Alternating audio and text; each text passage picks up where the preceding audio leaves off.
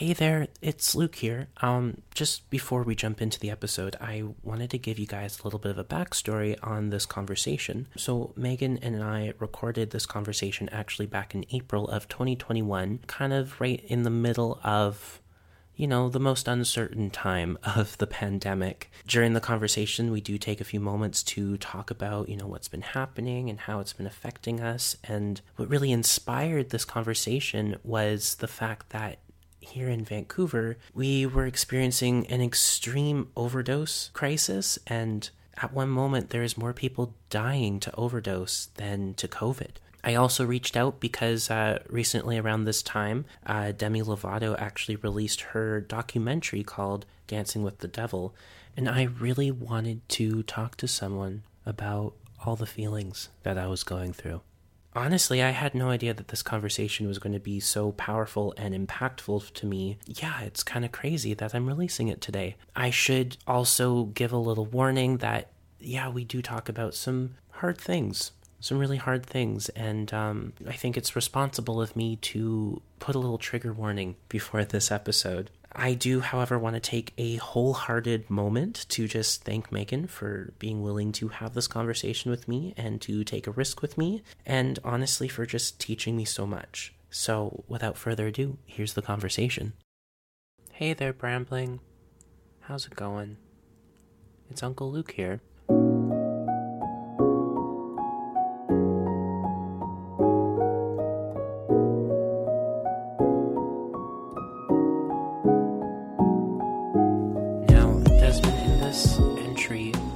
To invite my lifelong friend Megan Largy to come have a deep, long, difficult, uncomfortable, awkward, brave conversation with me.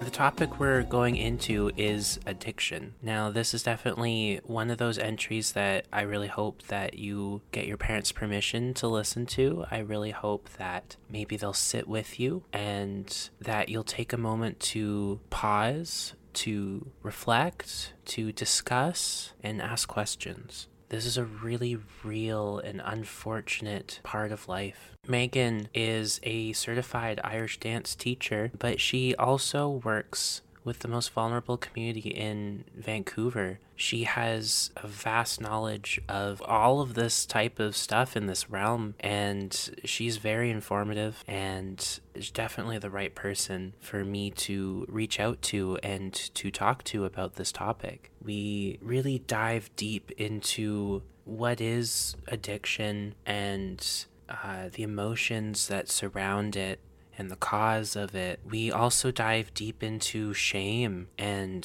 why it's kind of a useless emotion. We also dive into gaslighting and toxic positivity. Then we kind of just ended off with a really nice rapid fire questions that kind of lead into us reminiscing about our old Irish dance days. This is a very powerful, deep conversation that I'm really proud of, and I really hope that you enjoy it.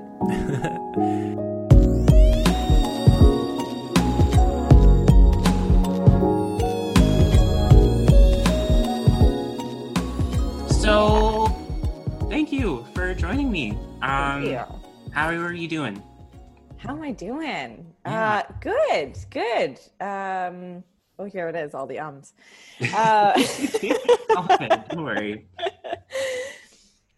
Life is weird. We're in a pandemic. We're hitting, I guess this is phase 3 of the pandemic. I feel like I've even lost count of what's even happening with it. I don't even know. Like, wasn't the first phase like 16 years ago, but also not? That also seems completely correct. Like, I don't even know what time is anymore. No. Somebody said that at work last night, one of the participants, and so they went in their booth, and she came out, she's like, man, time just like slips away when you're in there. It's like, time is a construct. Like, there is no such thing as time anymore. It's just a guess on everybody's part. Absolutely. Well, I just wanted to start off with like one of my earliest memories of you, because I remember telling you this once, and I remember what you said. But I'm just going to say it again. I remember being like 2 or 3 and living in Surrey. We were really close neighbors, and I remember just having a tantrum, like the first ever real like grump tantrum that I could really remember. And I just didn't want to talk to anyone. I like slammed the door to my room, and a few minutes later I heard a knock. And I just remember shouting just like, if it's not Megan, then get out. And Oh. then guess who walked through the door? It was you. Oh my gosh. It's very symbolic of what our relationship has been throughout the years. Like, even though when we connect, it has been very spaced out, that whenever, say, like my mom or I would call or just, like we need help, it'd usually be you or your mom coming to rescue us. Like, no questions asked, just like, we're there to help. I remember Nashville, one of our nationals, I was puking and everyone was puking in our room, and like, no questions asked, like, we need help, and your mom just was right there, you were right there, we're just like there to support each other. So thank you. Oh, that's so sweet. My heart. Oh, Yeah. that's so sweet. I just also want to just start off with one question. Just Yes. would you be down to just tell me your story? Of my life? I mean, wherever you want to start, but like, just like, Desmond doesn't know who you are, and technically you are the first non-family member to be a part of this. Oh, that's so exciting. Right? So, I'm so who's honored. Megan Largy, right? Okay, Megan Largy. So yeah, our families were close. We were neighbors just down the street. So I guess I've known you since birth? Yeah, pretty Is that right? much. I would say so. Wow. Yeah. How is that possible? Wow. Okay. So yeah, I've known Luke for almost his entire life. We were neighbors for a while, I think. I remember going over and I don't know if you remember this stuff, but I remember having block parties, like barbecues in the cul-de-sac. And I actually always felt like very nervous to go to those kinds of events because I didn't, as a child, I didn't know the rest of the neighbors, but I was always so comforted by the fact was, but the Benoits are going to be there. And it's going to be right by the Benoit's house. So I always felt like very, very comfortable. I was like, oh, this is the family that I know and I'm really comfortable around. And then you guys moved to New West. Well, we were both Irish dancing. You were Irish dancing. Mm-hmm. Then I started after you. And then you guys moved to New West. It was still the same thing. Like, we still saw each other, I think, pretty often growing up. Competitions, I remember, like, I'd see your mom and she'd be like, where's your mom? Yeah. Like, that was the frequent things. Like, where's your mom? And then my mom or your mom would ask my mom. And then I would imagine both of our answers were... like, at the bar. Yep. Yeah. Always that answer. Absolutely. Yeah, so growing up, traveling, we traveled to a few competitions together. Oh my gosh, my first Worlds, what you were staying with Michael and Craig, and then my sister Jordana stayed also with you guys and Michael and Craig. Yes, for like a few days, for sure. Yeah, so it's always been like first Worlds. That was my first Worlds. Wow, that was my favorite trip almost of all time, was Glasgow. Mm-hmm. But like, not only was it in company of like so many great people, but that was the year I actually recalled at World. You recalled. And I got 12th, and just that experience was mind-blowing. Yeah, for sure. Mm-hmm. That was a huge moment. I remember that moment. I remember when you told me you recalled. I grabbed you. Yeah. It was so good. It was such an exciting moment because we had spent so long over the years, especially when in our teens, I feel like, more so in our teens, of renting a practice space almost weekly, I would say. Yes. It was often. We danced together every Friday night at Dublin Crossing. Yes. Raised a lot of money. Oh, yes. I bought a solo dress and a trip to Belfast with that money. Yes. That's amazing. We did that. Most of our life, it started out, I guess, as family, friends, and neighbors, and then really flourished and grew from there as we were both involved and passionate about Irish dancing. So then, I remember you got your TCRG, your teacher's certificate for Irish dance. And then a few years later, you kind of diverged into another path. Tell me about that. Yes. They do not, you wouldn't expect that they would go together. So in 2014, I took my TCRG and obtained my certificate to teach competitive Irish dance. And in 2020, I became a harm reduction worker. So I work on the downtown east side with Vancouver's most vulnerable community. I work primarily at North America's first legal safe injection site called Insight. That's where I primarily work now. It's all under the umbrella of the Portland Hotel Society. So they have multiple programs and housing projects, and I've done a little bit of work in a couple other programs, but the main program that I work in is at Insight. So totally different worlds than Irish dancing. Irish dance is probably the most privileged sport you could do. And you go from that to people who literally have nothing, absolutely have nothing. Wow. It's a big contrast. It's almost like there's a bit of like a duality going on in your life, where I like what you said, like there's the privileged side of Irish dance to people who have nothing. And like it seems as though you have this push and pull going on of that discovery of what the privileged life is like in comparison to what the homeless and the people who don't have a lot, what that kind of life is like. And I find there's lots of profoundness to that. So that's like, wow, amazing. It definitely opens your eyes to kind of whatever is going on in your life. You're having a bad day or things are rough.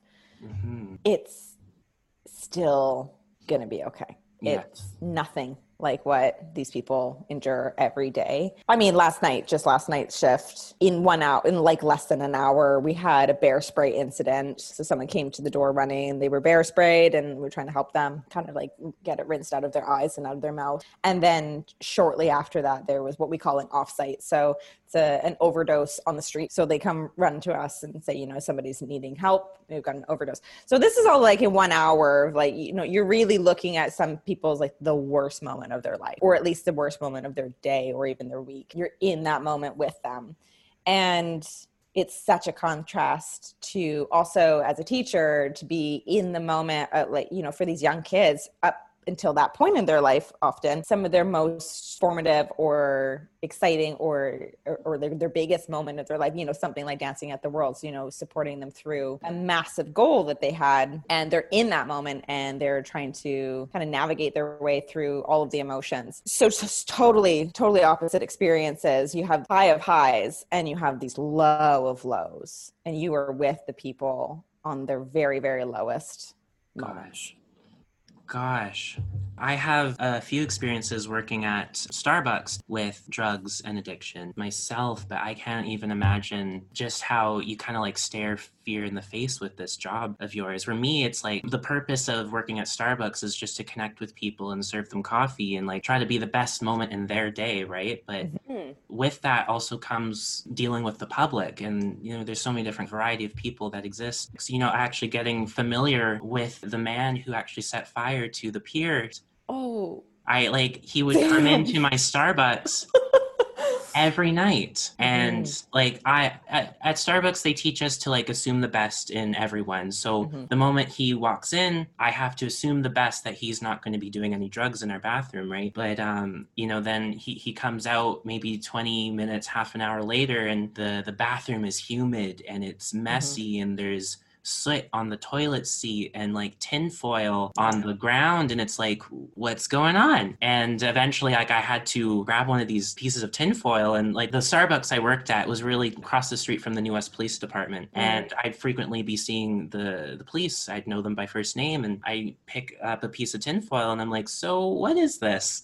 Right. Like, so that's how people smoke meth. Yeah. And I'm just like, gosh, okay. So, it really opened my eyes to, just seeing who this person was, and, realizing like he has this problem. And yeah, it was very surreal realizing that this is the guy who was probably just so high out of his mind and didn't realize that he just set fire to one of the most beautiful parks in my city. But anyways, I wanted to jump off, and because you're more of an expert on this, or you're more familiar with this whole topic, I just wanted to ask you, like, what is addiction? And I want to start off with this question by describing like the imagery of addiction itself to me. When I picture the word addiction, I kind of color it as this like sludgy, green, swampy color, but it's also like soaked in blood. And I don't think that's a necessarily like correct term, but like I find that my conditioning and a lot of things that I'm surrounded by,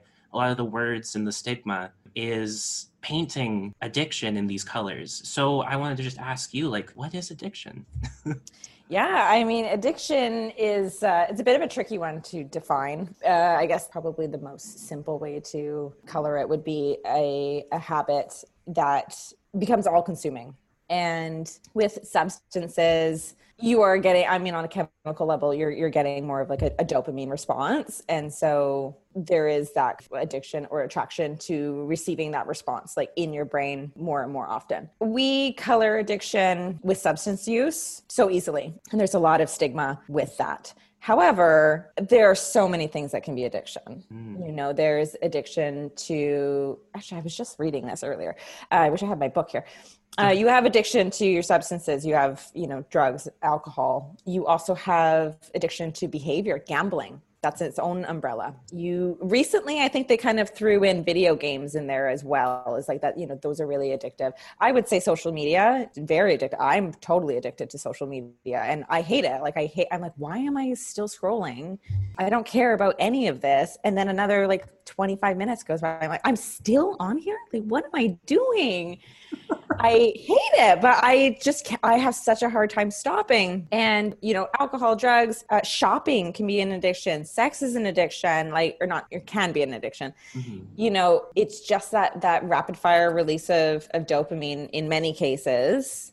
And it just, that habit that just becomes all consuming. You need to do it. You need to fulfill that need. When it comes down to substances, you get into a bit of a trickier one as well with trauma. And then you get into a trickier realm when it also comes down to withdrawals. So I would say trauma is kind of the main basis of addiction, especially with substance use. And we know that there are 10 adverse childhood experiences that the more of them you have, the higher risk you have for things like risky behavior would be like drug use or unsafe sexual practices. So we have those links. You know, a lot of people think addiction is just a choice. You know, you wake up one day and be like, hey, I just want to like smoke some meth today. I'm like, that's not really a thing. And I mean, maybe some people have done that. I wouldn't imagine it's, you know, common, but it is pain management. The people that I work with, you wouldn't believe the things that they have gone through in their life. I do believe that it's about 98% of the people in the downtown east side have been sexually abused as a child. Gosh. Wow. Yeah. That's like everyone. Yeah. That's insane. Yeah. So the stories that I have been told by some participants of their life of growing up or even just their life as it is, there's a lot of pain and just it's pain management. Gosh. Something that's going to take away that pain for a little bit. That would be more so the psychological side of it. On the more physical realm of it, something like an opioid, so like heroin, and even with heroin, it's not that common anymore. Most people are using fentanyl. You know, it's a very, very strong opioid. The withdrawal process of an opioid is unbelievably awful. It's cold sweats, puking, releasing your bowels, vomiting. It is like your body expelling everything from your body, and just the shaking and physical pain. So a lot of people that I've even spoken to it's not even so much of wanting to keep the addiction. And that is part of it, you know, keeping with the pain management. But some people are just like, I can't go through that withdrawal. And I've seen people in that withdrawal and they are sick. Wow. Oh my gosh. Wow. I had like a few other questions, but you kind of just answered them all. Awesome. You can ask them if you want me to rephrase or like, you know, if it's better for editing or something. Well, like I was gonna ask like what causes addiction, but you're just saying like it's pain management and trauma. Yeah, the 10 adverse childhood experiences. And I always forget one, so I'm going to use my fingers here and count. It would be physical, sexual, or emotional abuse, emotional or physical neglect, having a parent who's been incarcerated, having a parent or family member who is mentally ill, witnessing violence in your home, divorce, like parents being divorced, and they always get stuck on one. That's okay. But I'm sure it'll come back to me. Tell me what you think, but I was once told that like you are the sum of the 7 people that you surround yourself with. I don't know if that has anything to do with addiction. We could tie it to addiction, but I could imagine your friends just like peer pressure, try this thing, like we're all doing it, come be a part of our group, stuff like that. I just remember the other one, Oh, having a family member who struggles with addiction. okay. Yeah. So I would say, yeah, if you're surrounded by pain, you're surrounded by addiction or by abuse, by unstable conditions, you lose all sense of what is healthy and stable and typically normal. And so if you have, I believe it's 4 out of the 10, your risk of engaging in risky behavior it just goes up exponentially. And obviously with the more and more that you have, that risk gets higher. So it's a big part for people to understand that people who struggle with addiction, I know that society paints that as like they're lazy, they chose this is what they want for their life, and that is what they are painted as, instead of just humans that are hurting. Wow. I've had a rough time. Gosh, I can only imagine. That's so difficult. What I wanted to ask you though, now that we've talked about that, and gosh, oh, my heart. What's a relapse? Oh, okay. Yeah, just what is it? So I did this course on motivational interviewing, which I signed up and had no idea what I was signing up for, if I'm honest. And part of this was talking about the change cycle. So somebody who's trying to stop using. Right. And part of this change cycle you're going to hit, we talked about lapses and relapses. So a lapse would be, maybe you haven't used, let's say you haven't used in a year, and, you have one night. What would be the best? I guess alcohol might be the best example here. So you're an alcoholic, you haven't drank in a year, you have one night, you quote unquote, like slip up, you have a glass of wine, maybe 2. And you're feeling like, oh, what have I done? I've relapsed, have I relapsed? And did I just throw everything away? And you have a lot of guilt and a lot of shame with it. That is just part of the cycle. That's what happens with change cycles. So that would be more so a lapse. That's you slipped up and you don't want to do that again. Okay. A relapse is you've slipped up and you've decided, no, I'm going to continue with this behavior. So let's say you haven't had a drink in a year, you have a lapse, you have a couple glasses of wine, the next day you're thinking, hey, that was pretty good. Okay, maybe I want to actually keep doing this and I'm going to continue drinking. That's a relapse. Wow. So it almost sounds as though, even though relapse is associated with like drugs and addictive behavior, it sounds as though you can also use that term for lifestyle as well, right? Absolutely. Yeah. Like, I'm just kind of thinking about how I'm trying to like log my food these days and try to like be a little more accountable in that regards. And so often I just like, I see my notification in my phone and I'm just like, no, it's okay, I'm too busy. And I just kind of like what you described about that figurative person having that 2 glasses of wine and just feeling awful is the next day I like that word you use, shame. You feel so shamed, like, I should have done it or I shouldn't have done it. It's that internal monologue that people kind of have of that shame. Is there any other examples that maybe you can think of that's not exactly drug associated that you could maybe relapse in? Just any behavior that you were trying to implement or change in behavior that you're trying to implement into your life. So that could be, if you don't struggle with addiction, you don't struggle with substances, that could be something as simple like what you're saying with logging your food, or maybe you're trying to get on a better like fitness kick and you're doing well. Maybe you're going to the gym, you're doing the thing 5 days a week, you're going and you're feeling like super good, and then, you just need a rest day. So whatever, that's fine. And then that rest day turns into 3 days. And then you're feeling like, now I feel like so lazy, I'm feeling like terrible about it. And then maybe you get back into it, or maybe you're just like, this is not my thing. And like, now I haven't been to the gym in 6 months or whatever it is. It's just whatever change you're trying to implement into your life. And change happens very slowly, and change has slip ups. Right. Nobody just makes a change and then like, and then I never did that thing again. I shouldn't say nobody, but it's not a common. It's not as binary as it sounds, right? No, yeah. No. This is now making me think about the term failure almost. Like, it's almost like relapse is synonymous to the term failure. What does the term failure mean to you? Yeah, that's an interesting one to put relapse in with failure, because I think that is a lot of the idea around it, where your shame would stem from. And shame is a useless and destructive emotion. It's totally useless. It's totally destructive. It's not healthy for us. We all have it. Shame is, I am a bad person. Mm. It's like owning the behavior, defining Yeah, yourself as the defining yourself by it. So useless and destructive. Shame is I am bad. Well, that's not true. People are not bad. Nobody is inherently bad. We all have shame, but I think we all need to recognize how it's affecting us. Mhm. So failure is a part of life, and we're going to fail at so many things. So Yeah. many things. You know, you're going to fail personal goals. You're going to fail relationships. You're going, whether they be romantic or friendship or, you know, community. You're going to fail school projects. You're going to fail job interviews.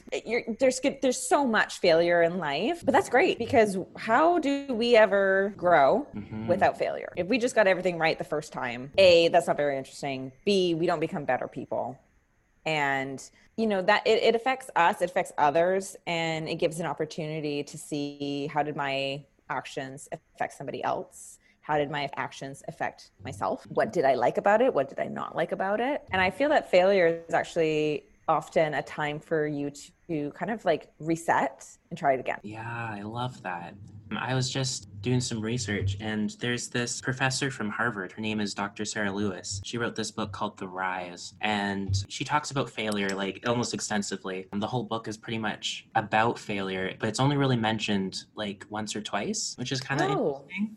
But she doesn't really subscribe to the word failure. Apparently, what she describes is that it was originally used for describing bankruptcy, when you like kind of just run out of money, like you failed in that regards. But she prefers to use a more poetic term called blankness, and blankness is referring more to of the washing away and then the limitlessness that follows. oh, I love that. Right? It's just, it was so mind blowing when I first heard that. And it's so true. But then she kind of goes off into describing that the enemy of blankness is shame. In order to experience that limitlessness, we got to relinquish our shame. Just like, oof, you know, that was one of those Yeah. oof moments, like, ugh, it hit me. For Um, sure.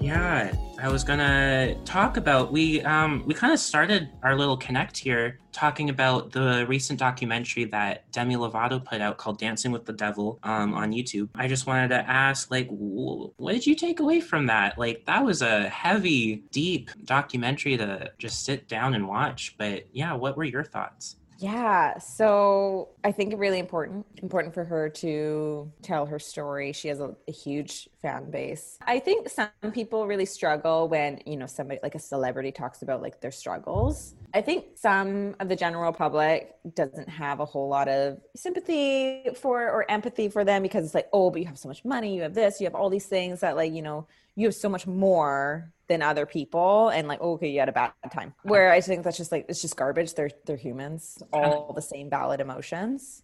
I feel like this documentary is kind of where the privileged perspective of Irish dance kind of meets the harm reduction side as well. It's like right in the middle, there's this documentary where we see someone who is quite privileged in her life, but literally drowning in this Mhm. addiction, right? So that's very just interesting.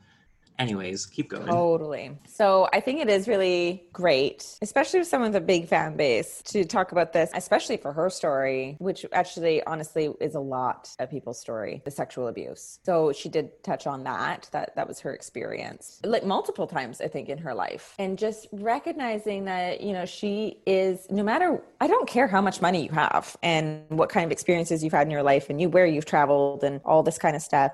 You can have absolutely everything you could ever dream of in the world. But if you don't have human connection and safety, we all have pain. Mm-hmm. And some of us have extreme pain that we don't know how to even handle it. And if you don't have the tools or the community and support network around you to handle it, you can just get into some just like really, really dark places. And a lot of people do. I mean, we're in this pandemic and I've noticed it myself, but I don't think I know anyone that is doing well right now. Like, you know, people are, they're doing well enough to get by. But, you know, when you're sitting down having those conversations with your friends, everyone is struggling. And so that is such a huge umbrella that we all kind of fell fell into and not doing all that well, even though we still have all of the basic needs covered. Most of us, I should say. Most of us have all of our silver basic needs covered. And we have this amazing technology that, I mean, you and I were speaking and looking at each other right now and being able to connect in you know, a virtual way. We could still have opportunity, but it's still hard. It's still really hard for all of us. And that seems so trivial when you think about it, you know, how much we have, but we're still having a hard time. And then you look at somebody who either has everything or has absolutely nothing. And then they've had like some major trauma go on in their life and really, really personalized trauma.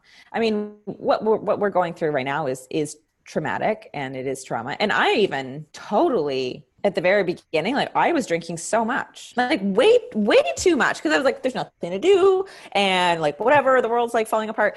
And I was like, I looked at like how much I had been drinking. I was like, oh no, like this is not a thing for you to like get into here, because it was just like I don't know how to handle what's going on. I would have a drink every so often. I don't know. I have this weird aversion to hangovers. Like literally, like it's the worst experience. I had one the day after my birthday and I just wanted to die. But I just kind of recall this one time my dad was pouring himself a rum and coke during the beginning of last year, and he was just kind of saying like, well, it's the thing to do. It's when in Rome, right? It's everyone's doing it. Also, I can totally see and hear your dad saying that. Right? Like, oh yeah, sorry. I always kind of go like hyper Canadian when I You're not that Canadian, yeah. Oh yeah, sure. Like I'm just gonna pour myself a rum and coke and everyone's doing it. But my mom would also have her little happy hours. Yeah, it's that lack of connection. I totally hear you. And it's also that fear. I don't know if you felt that fear. The world's ending. Like, holy crap. Like, what's going on? Just anything to kind of numb that fear and that pain and that, yeah. Whew. It was scary. It was scary. No one knew what was going on. It was all seemed totally ridiculous. And all of a sudden, it was just like the world was shutting down. And it just seemed so impossible that could happen. That not only was it businesses and restaurants and restrictions on seeing people, and then borders were shutting down. All of a sudden, it was just like we were just isolated in just like these tiny bubbles with almost no warning. I felt like, it happened so quickly. We had heard about the virus in China. I feel like I had heard about it for the first time in like January or something. And I so like ignorantly of me, and also, check my own privilege of, oh, well, that's in China, right? Like, and I'm just like so like disgusted with myself that was my reaction. I had a similar reaction too, because I remember the SARS outbreak that happened, and it was over before we could even really realize it happened. And I'm like, well, it's probably the same. Totally. That's what I thought. Like, it's over there. I don't need to worry. We're fine. But no. No. But I mean, on the other side of it, just tying this into, addiction and things like that. Well, I mean, I think we saw a lot of people kind of maybe having a personal understanding of pain management. Yes. A lot of people kind of, turn to something to calm down the stress and just the unknown. But this pandemic is how I got this job, basically. Wow. So I had been trying to get into, like kind of putting my foot in the water, dipping my toe in to try and figure out how can I be involved in harm reduction. And this pandemic, just like everything just blew up. They needed more people. Oppenheimer Park, they were shutting it down and they were moving to people to more and more temporary shelters, and they needed people. And I had heard from a friend that PHS was hiring, and I just thought like, okay, this is my chance. And I remember talking to friends and they were like, are you serious? Like I know you wanted to do this work, but now you're going to be on the front lines in a pandemic. And I was like, I guess so. Yeah. Here I go, and even then, like how much the practices have changed because of the pandemic. There was at first, we didn't have to wear masks just if we were going to be coming in close contact with people. And then if there was an overdose, we weren't using oxygen on people. We were only using Narcan, no oxygen. And then that practice changed, and it just has changed so much in the year. And now we have full PPE on, and if there is an overdose, we have to have our N95 glasses, and we are allowed to use oxygen again. But yeah, it's everything blew up. Yeah. Gosh. Wow. I just wanted to reel back to the documentary with Demi Lovato. Yes. Oh, yes. We got No, so far off this one. no, hey, we need to talk about what we're going through with this pandemic because it's just so real, and to hold it in is not helping anyone. So thank you for telling me your story about that. Is oof, you're so brave. um, but I kind of wanted to quote, his name was Charles Cook. I kind of looked up his name, and he was the case manager for Demi Lovato. And he went on to say how a lot of people would say, like, how could you do this when someone relapses, right? How could you do this? And he describes that that's coming from a place of someone else wanting you to be okay, right? Versus him holding his heart and saying, oh my gosh, you must have been in so much pain, right? So talk to me about that. Mhm. That is, that was a big Hmm. moment for a documentary that's so easily accessible to the public to hopefully understand why people use. Yeah. They use because they're in pain. It is so hard to be on the side of supporting someone that you love through addiction. It's so hard because you do feel like, please don't do this. Hmm. And this is why I love the harm reduction model of meeting people where they're at, understanding that this is what you're doing at the moment, and how can I love and support you Hmm. through this. And I mean, what we do at Insight and with PHS, even just the physical side of it of, okay, I understand that you're going to be doing drugs, and we're going to give you clean needles. We're going to give you sterilized water. We're going to give you all the things that you need to do it so that you're doing it in the safest manner possible. And you're going to do it on our facilities so that if anything goes wrong, I mean, we're in an overdose like crisis. Anything goes wrong, you have people here who are going to save you, that you are not going to die while you are here. Hmm. And I have been the person, you know, a very, very, very dear, I would consider a sister, struggles with addiction. You want the very best for the people that you love. And everybody thinks that they can make better choices for other people, right? You know, being like, oh no, you just have to do this. I'm going to, you know, if you do this, things will be better. Hmm. And to support the people that you love that are in really hard times, and you don't get to make those choices for them. And I remember getting a text message from her friend saying that she had showed up at her door, she's high, she's drinking, and she's totally relapsed. And I just like, it was just so hard, but still you just worry so much about your loved ones. And so I ended up leaving class. I brought a Narcan kit over just in case. And, you know, you just have to see them for who they are Yeah. Wow. and understand that they're going through so much. And some people just don't have any other tools other than just kind of dealing with the pain in the way of a substance. And some people also just don't want to deal with the pain in any other way other than a substance as well. And we also have to accept that not everybody wants to be sober. Yeah. Wow. That doesn't make them a bad person No, at all. that's huge. That's wow. I really like that you said that. Not everyone wants to be sober. Ooh. See, like that moment really struck a chord with me in the documentary as well. And when you posted that onto your Instagram story, I was like, I need to reach out to Megan. I just need to talk to her. I've been doing a little more learning as well. There's this doctor, her name is Susan David, and she's an emotions researcher, and she has a few TED Talks as well. She did this exercise that I heard about, very easy, and I'll use the pandemic as like an example for me. What she's asked is, you know, write down your fears or just list out your fears, right? So like for the pandemic for me is like we were describing, like I'm frustrated, I'm confused, I'm in pain, I'm like sad, I'm lonely, I'm feeling disconnected, right? And there's so much importance in feeling those things though too. What she goes on to describe is like a lot of people they'll ask you to flip over the page and then start listing the things that you're grateful for. Mhm. this is toxic positivity, is what she Mm-hmm. goes on to describe. It called me out because I am so guilty of being this person for people around me. And it called me out. And I totally, she said is that when you ask people to be more grateful, what you're really telling them is that my comfort level is more important than your reality. Absolutely. I just had to stand there and like hold my heart and be like, oh, you know? Absolutely.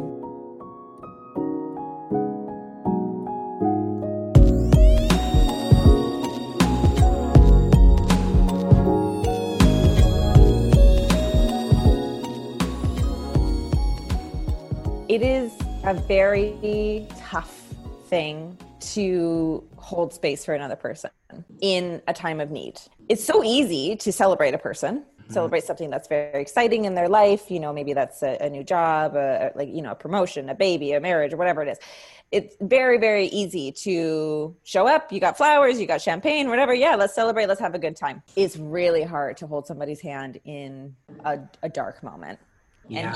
and give them space, hold space for them, letting them know that you're there. And because you're there, it's going to be okay, even though it's not okay.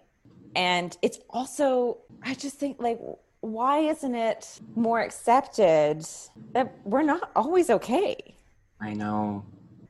And that's normal. That's totally valid. You know, I've had conversation with friends, especially during this last year, where they're themselves, they're beating themselves up for having a hard time. And I'm sitting here being like, yeah, no, that's valid. I would be having a hard time too, going through what you're going through.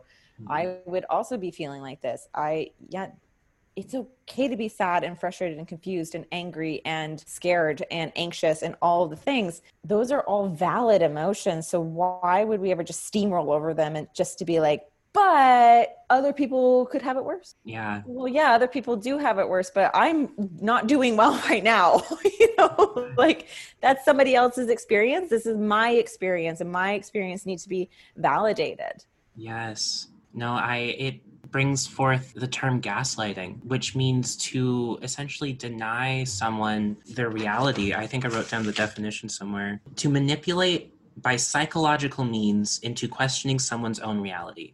Mm-hmm. Right? And it's huge, and it's a form of abuse. Yes, it is. Emotional abuse. I felt so called out when Susan David told me about this, because I realized that I'm doing this to myself so frequently. And so it's a very hard place to sit at, to realize that I am abusing myself. Mm-hmm. Gosh, no, I really love what you're saying about being willing to sit with someone in their pain and in their darkness. I always find that we don't always have to have the answer. It takes so much to recognize your own darkness, set it aside somewhere for a moment, and sit with someone in theirs. You were saying something about like meet them where they're at. Like I love that simple yet effective saying, like meet them where they're at. Like they're not. Oh my God, your mug says meet people where they're at. It's so good. That's so hilarious. Mine's just Starbucks. Okay, well, that's fair. Yeah, this one's like store. meet people where they're at, and then it's like a little vial of Narcan, and then flowers growing out of the vial of Narcan. Aw, that's so beautiful. I think I just it was said to me during our orientation, meeting people where they're at and not at the expectation that you have for them. Now, and that was just like mind-blowing to me. Now, my question is what if you can't meet someone where they're at? Like you in your own emotional capacity? Yeah, going back to that saying of like setting aside your own darkness. Like, what if I'm not in a space right now where I can set aside my own darkness, right? But I still want to be supportive, right? I think that is partially meeting someone where they're at. Meeting someone where they're at, wherever they are in their life, is just recognizing and validating their own experience.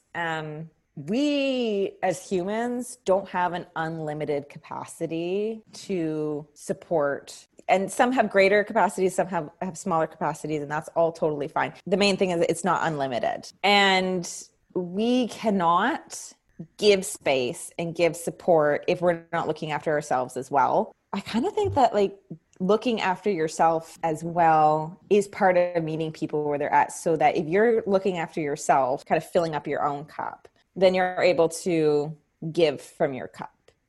And sometimes that timing is not going to always work out where, you know, you're feeling you can give enough to somebody to support them in their time of need. I think a lot of people feel like if they don't have that emotional capacity in that time, or mental capacity even in that time, they feel like, going back to failure, they've failed a person, or, you know, like that they've let somebody down. And there's just so many other ways that you can still support and love a human without actually being right there with them. You know, a great way is, a young girl came up to me. She called me one night and was like hysterical. She was in a really abusive relationship with her boyfriend, and there was a lot. I have some tools to help somebody through a situation like that, but I am not a counselor, and I do not have all of the tools. So I can do my best at that time. And then I reached out to, who do I know who have the tools? So I reached out to a couple counselor friends of mine. Where can I provide this girl resources? You know, and then I got some resources for her, and I sent it to her. And I mean, that's a bit of obviously an extreme situation. Sometimes you just have a friend who's just like maybe a bit of a Debbie Downer, and you're just like a bit done with it. I have a friend who's like that. And, you know, trying to put that I had to put a boundary for myself, because I felt myself just getting totally drained. And if I'm totally drained, then how can I actually even be that helpful of a person to somebody who does need it? So putting those boundaries where you can look after yourself, and you can do those small check-ins if you're able to, you know, smaller check-ins. It still shows that you're still thinking about that person, even if it's not the big check-in where you're really like in it with them that moment. And this is why community is so important, and connection. I think that's why we've had such a hard time during this pandemic, is because we have a lack of that community and connection. And, you know, for a lot of people, you might have more than one person that you can go to. I hope that everybody does have more than one person. It's not everybody's case, but I hope that people have, or feel that they have multiple people in their lives, so that kind of can be like a bit more spread out when we need that help. But meeting people where they're at, of like, listen, I get you're in this spot, or you're choosing to do these things, or whatever it is that I'm meeting you, whatever spot I'm meeting you in, I'm going to love you. And I might not be here to like hold your hand through it, but that doesn't mean I don't love you. Yeah, it sounds as if boundaries are paramount to creating a healthy support system. When you do love someone with a mental illness or an addiction, we don't share the same way of thinking. And it's hard to get on their level. It's hard for them to get on our level. I mean, it's hard to do that with anybody, really. Just like human to human, it's really hard to be on anybody else's level other than your own, and to be able to see somebody or see what they see. That in itself takes a lot of work. And then you add something else like a mental illness or an addiction, and it becomes really hard, because you do love that person and you want to be there for them, and you don't want to feel like you're abandoning them. But by putting those boundaries are often there to really, they end up helping that person by creating a boundary, and it might feel terrible for you, but then it just becomes more opportunity for them to maybe connect with people that can help, that have the tools, that have professional tools, and that aren't as close. You know, it's really hard to do it when there's a personal relationship, and not always even possible to do when there is a personal relationship. Sometimes it does need to have that kind of one step removed to be, you know, a professional type of relationship with people who have the background to be able to support those kind of moments. There's so much gray area, right? Totally. Well, I was wondering, did you want to do a little rapid fire questions? Ooh, okay. I might be kind of making up some questions as I go. Cool. Number 1, vulnerability is fill in the blank. Who you are at the core of you. Who are you? I love that. So you're the one who has to act, but it's a very scary thing that you have to act upon. What do you do? I run toward it. Ooh, wow. It's scary. It's so scary. And I run toward it because I feel that I just have to. Is someone else going to do it? Then I'll do it. Mm-hmm. You know? Yeah, for me, It's scary though. I feel like I do something similar, but I count back from 5 before I do it. Oh, I go like that's really 5, good. 4, 3, 2, and then sometimes what happens is like, nope, and then like I go myself, and then I'm like 5. I start again. 4, 3, 2, 1, and then I just do it. You know, like I That's probably a better practice if I'm honest. I feel like I go like head first in and then I find myself being like, oh, how am I the person doing this? what did I get myself into? What was the last TV show or movie that you watched or binged? I feel like I should know this because I'm like always have TV going, but I am a serial rewatcher. Oh yes. I just like there's like 4 TV shows that I watch over and over and over again. New Girl is one, love it. Schitt's Creek is another. Modern Family was one I recently did. Yeah, I think New Girl was the last one that I did though. Okay. It's a shame that like The Office is now away from Canadian Netflix, but a lot of people use that show as like their background noise. I did all the time. Right? For me though, it was Avatar: The Last Airbender. Mm-hmm. I don't know if you've ever seen it, but like, oh, I love that show. But I'm actually, LOL, I'm watching Criminal Minds because it's on Disney Plus. Weird. I know. Weird platform. I don't know. It's one of those like, ooh, what's going to happen next? Like, what was the latest album or song that you listened to? So I'm such a music lover. This one is like kind of funny. You know what? I actually don't even know the artist, but I'm going to pull it up. This song called Serotonin. Oh. By Girl in Red. It's just kind of like a song that's just like, I'm running low on serotonin, and I just feel like, yep, that's about right. Also, album-wise, like the last album I was like obsessed with was Machine Gun Kelly's new album, Bloody Valentine. I think that's no, Tickets to My Downfall. Man, it's good. It is really good. Talk about an album of like running low on serotonin, but also addiction. Who is your favorite superhero? Oh my gosh. Do I know a superhero? What, like, wow. I mean, it doesn't have to be a typical superhero. I want to say there's so many I can choose from, but the only one I can think of is Spider-Man. Nice. Which is like pretty ironic because I absolutely hate and am terrified of spiders, but I don't know why that's the first one that I'm like, yeah, probably Spider-Man. Yeah. Well, I find him so just charming, and he's always like making jokes while he's like fighting people. Totally. It's just like, you know, just like average. I guess they're all kind of just average guys living a dual life and, you know, like swinging around the city. I don't know. You can get places faster. It seems like pretty good. Totally. And maybe I'll just end it off. Like, what was your favorite Irish dance memory? Oh my gosh. How do you pick one? I know. I have one that really stands out in my mind. Okay, what's yours? Maybe that'll give me help with mine. It was at the Glasgow Worlds, and I was just walking onto stage to dance my reel. And, you know, like, I don't know if you've ever related to this, but like, there's always that like first dance jitters when you're at a major where it's like, oh my gosh, I gotta go out, do my hornpipe or do my travel jig.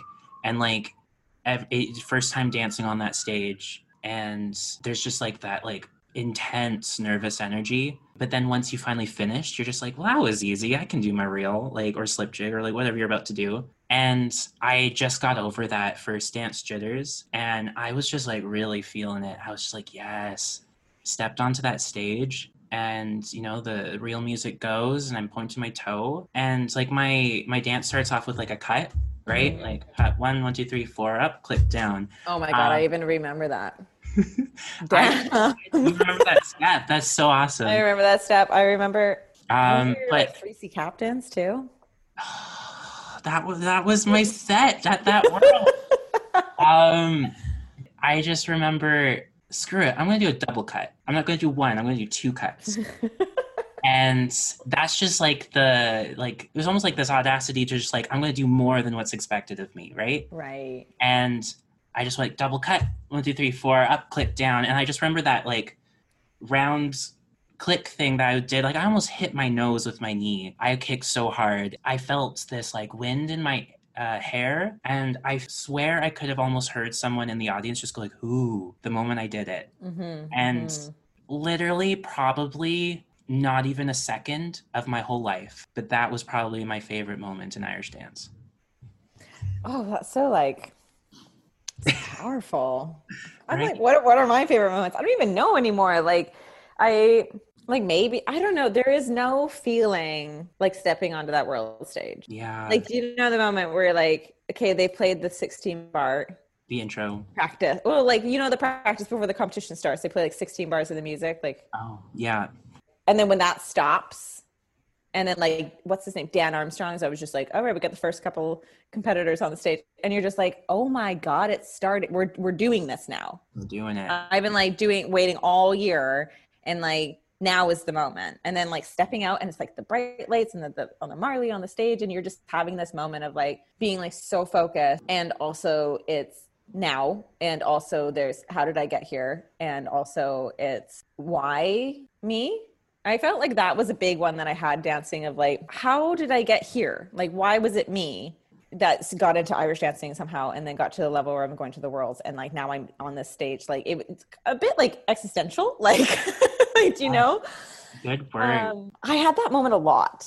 Wow. A lot dancing. And I think, I don't know, I guess maybe in my competitive career, I guess maybe winning the Oireachtas was probably Oh, I remember that. a good one. I feel like that had been a goal. I remember you were talking about this, but like sometimes when they would give the girls their medals, it would like sit awkwardly on their wig. Yes. And you're just like, I don't want that weird metal wig hair. I don't want it. I don't want it. And there's all the pictures of you like you're crying, but there it is. There it is. The weird metal. Because my wig was like massive. Huge. It was so big. And like, that medal's around that way. I mean, now, like, even as a teacher, like when we do awards, I'm like, I'm not putting your medal around your head. Like, here, I'm going to hand it to you. You want it around your neck. You deal with the wig thing. Yeah. Like, that's so right. I will give it to you. But honestly, if I'm honest, like, I think my best moments of Irish dancing have been as a teacher. Wow, that's so cool. Yeah, Megan, thank you so much for sitting down and talking to me. It was so great. So like the flow was so good. Yeah, thank you. But like, I know this was a heavy topic, Desmond, to listen in on. I hope mom and dad were with you during this. And if you have any more questions, just always reach out. And yeah, I love you, Desmond. I can't wait to meet you. I'd love maybe one day Megan and I could dance for you, like we used to do our two hands. Two-hand. And yeah, anyways, have a good day.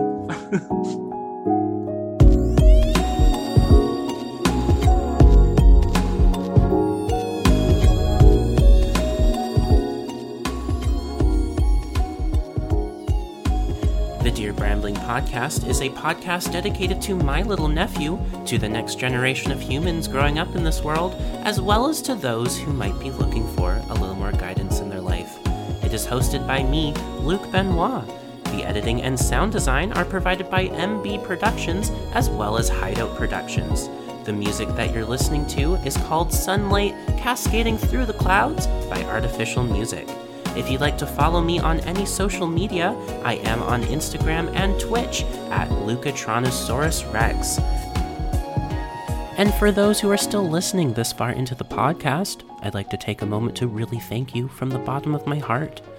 I'd also like to say that if you are experiencing any difficulties or pain in your life right now, there is still no substitute for a trained coach, counselor, or licensed therapist. If you are committed to putting in the work and really trying to better yourself as a human, I definitely recommend that you go searching and shopping for the right coach, counselor, or therapist for you.